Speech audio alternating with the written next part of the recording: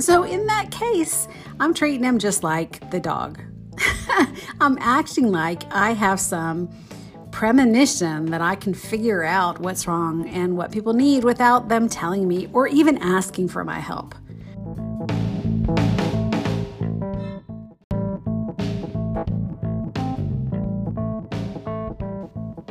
Hey, I'm Jen Sheelig. I am a certified health and wellness coach and a technology geek. I've been teaching people how to use technology since technology was invented. It seems like if you're a life coach or a solopreneur struggling with technology, stuck in technology drama in your own head, go on over to jensheelig.com, JENCHILEK.com, and look for my tools for do-it-yourselfers to learn about technology, including courses and tip sheets, or reach out to me for help with your technology woes. Also, look for my Facebook group, Life Coaches Crushing Tech, and join so that you can learn from your fellow coaches and teach them and learn from me as well, so that technology does not have to be your source of drama anymore. Hey y'all, how's it going? I am doing okay, and my dog Ted is doing okay too. He wasn't okay for a while. He is a pretty small little Bichon, about 20 pounds, and he likes to jump up on the couch and on the bed and on the arm of the couch and down, and we noticed he wasn't jumping as much, and he looked really miserable. He was just hurting for some reason. We couldn't figure out why, so we took him to the vet, and they said acute pancreatitis. And they said, has he been eating really fatty foods? And we said, no. And they said, has he been throwing up and having diarrhea? And we said, no. Well, so they kept him to make sure that they could figure out what was going on. So he was at the vet for almost a week on an IV and all the things. And eventually he started feeling better. And in the process of that, they did an ultrasound to make sure it wasn't anything else, and they didn't find anything else. And at the end of that time frame, he was starting to feel a bit better, but not 100%. But they went ahead and sent him home with us with some medicine and stuff. So he came home, and I kept wishing that he could tell me what he needed. You know, he would just look at me with these eyes that said, Mom, I hurt, fix it. And I couldn't figure out what would help, and I couldn't figure out what to do, what he was thinking, what he needed. It was just really frustrating. I knew that he wasn't happy and he wasn't in pain, but I couldn't figure out, because he couldn't tell me. I couldn't figure out what to do about it. And of course, I didn't want him to hurt because I feel bad when he hurts. So eventually he got better, and now he is back to his regular self. But that whole process made me remember what it was like to have little children, infants. When my kids were little, I remember I was so young when I had them. I didn't know what the hell I was doing. It's a wonder they survived. But, you know, when they're first born and you bring them home and they cry and you don't know what the deal is. Do they need a new diaper? Do they need to be fed? Do they need to be burped? Do they need to be swaddled? Do they need to just cry? What is the deal? Would you please tell me?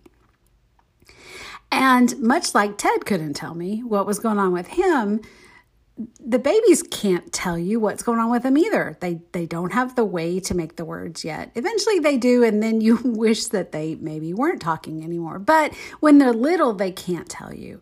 And so you're trying to guess what the deal is so that you can make it better. And you don't want them to hurt. But really, the main reason that you don't want them to hurt is because it hurts to hear them hurt. Right? It hurts to see them in pain. It hurts us, which is why we don't want them to be in pain. There's certainly maybe an altruistic part of, I just don't want any humans to hurt, but really it's because I feel bad when they feel bad.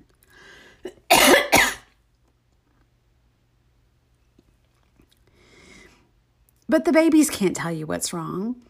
And the dog can't tell you what's wrong. You're just trying to guess. And oftentimes you're wrong, right? And you try 2 or 3 or 5 things and they don't help because you don't know what the deal is and they can't tell you. But I think I'm guilty of playing that game with people that could tell me, but I don't stop to ask. So if my husband's in a funk about something, I don't like that because if he's out of sorts, it makes me feel bad. So I try to fix it. And I try to figure out what's going on. And I maybe make him some food, or I bring him a drink, or I do something sweet to try to make it better. But I don't often ask, what's going on and what would you like? So in that case, I'm treating him just like the dog. I'm acting like I have some premonition that I can figure out what's wrong and what people need without them telling me or even asking for my help. And I should have known from all those years of dealing with babies and that week of dealing with the dog that I'm most often wrong when I try to play this game. Has that ever happened to you? That you're trying to fix something or somebody or some situation when you don't really know what's going on, and maybe it's not even your business to fix it. I can't make the dog comfortable. I can create an environment that I think would be comfortable for the dog, but I have no control over whether or not the dog is comfortable. That's all on the dog. Same thing with the babies. I can't make the baby happy. I can feed the baby and swaddle the baby and make sure the baby has a clean diaper and all those things. But whether or not the baby is comfortable or happy is all on the baby. And the same thing with my husband, right? He gets to decide in his own head whether or not he is comfortable or happy or anything. I can't control that.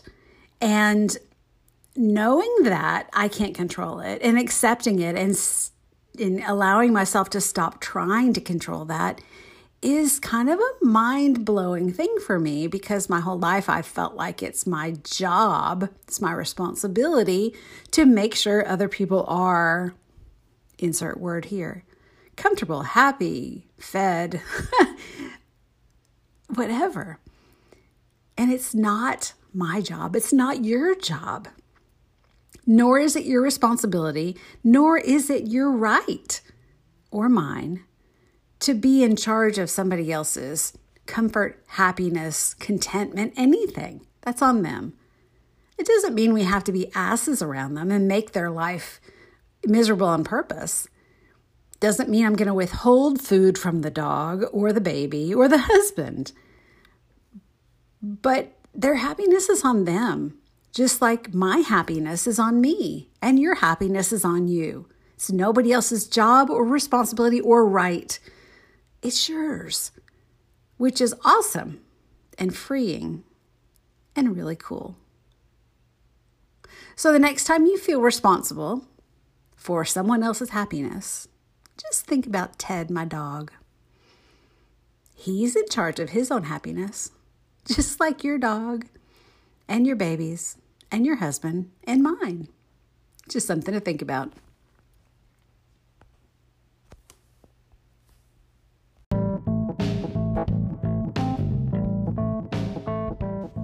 We'd love to hear what you think about this episode and other ideas that you'd like us to cover with regard to technology and staying sane in today's world. If you are a life coach struggling with technology confusion and drama in your own head, let me know how I can help. Head over to jenschilek.com, jenschilek.com, and pop me a message. Let me know what you thought of this and what you'd like to hear more of. Thanks.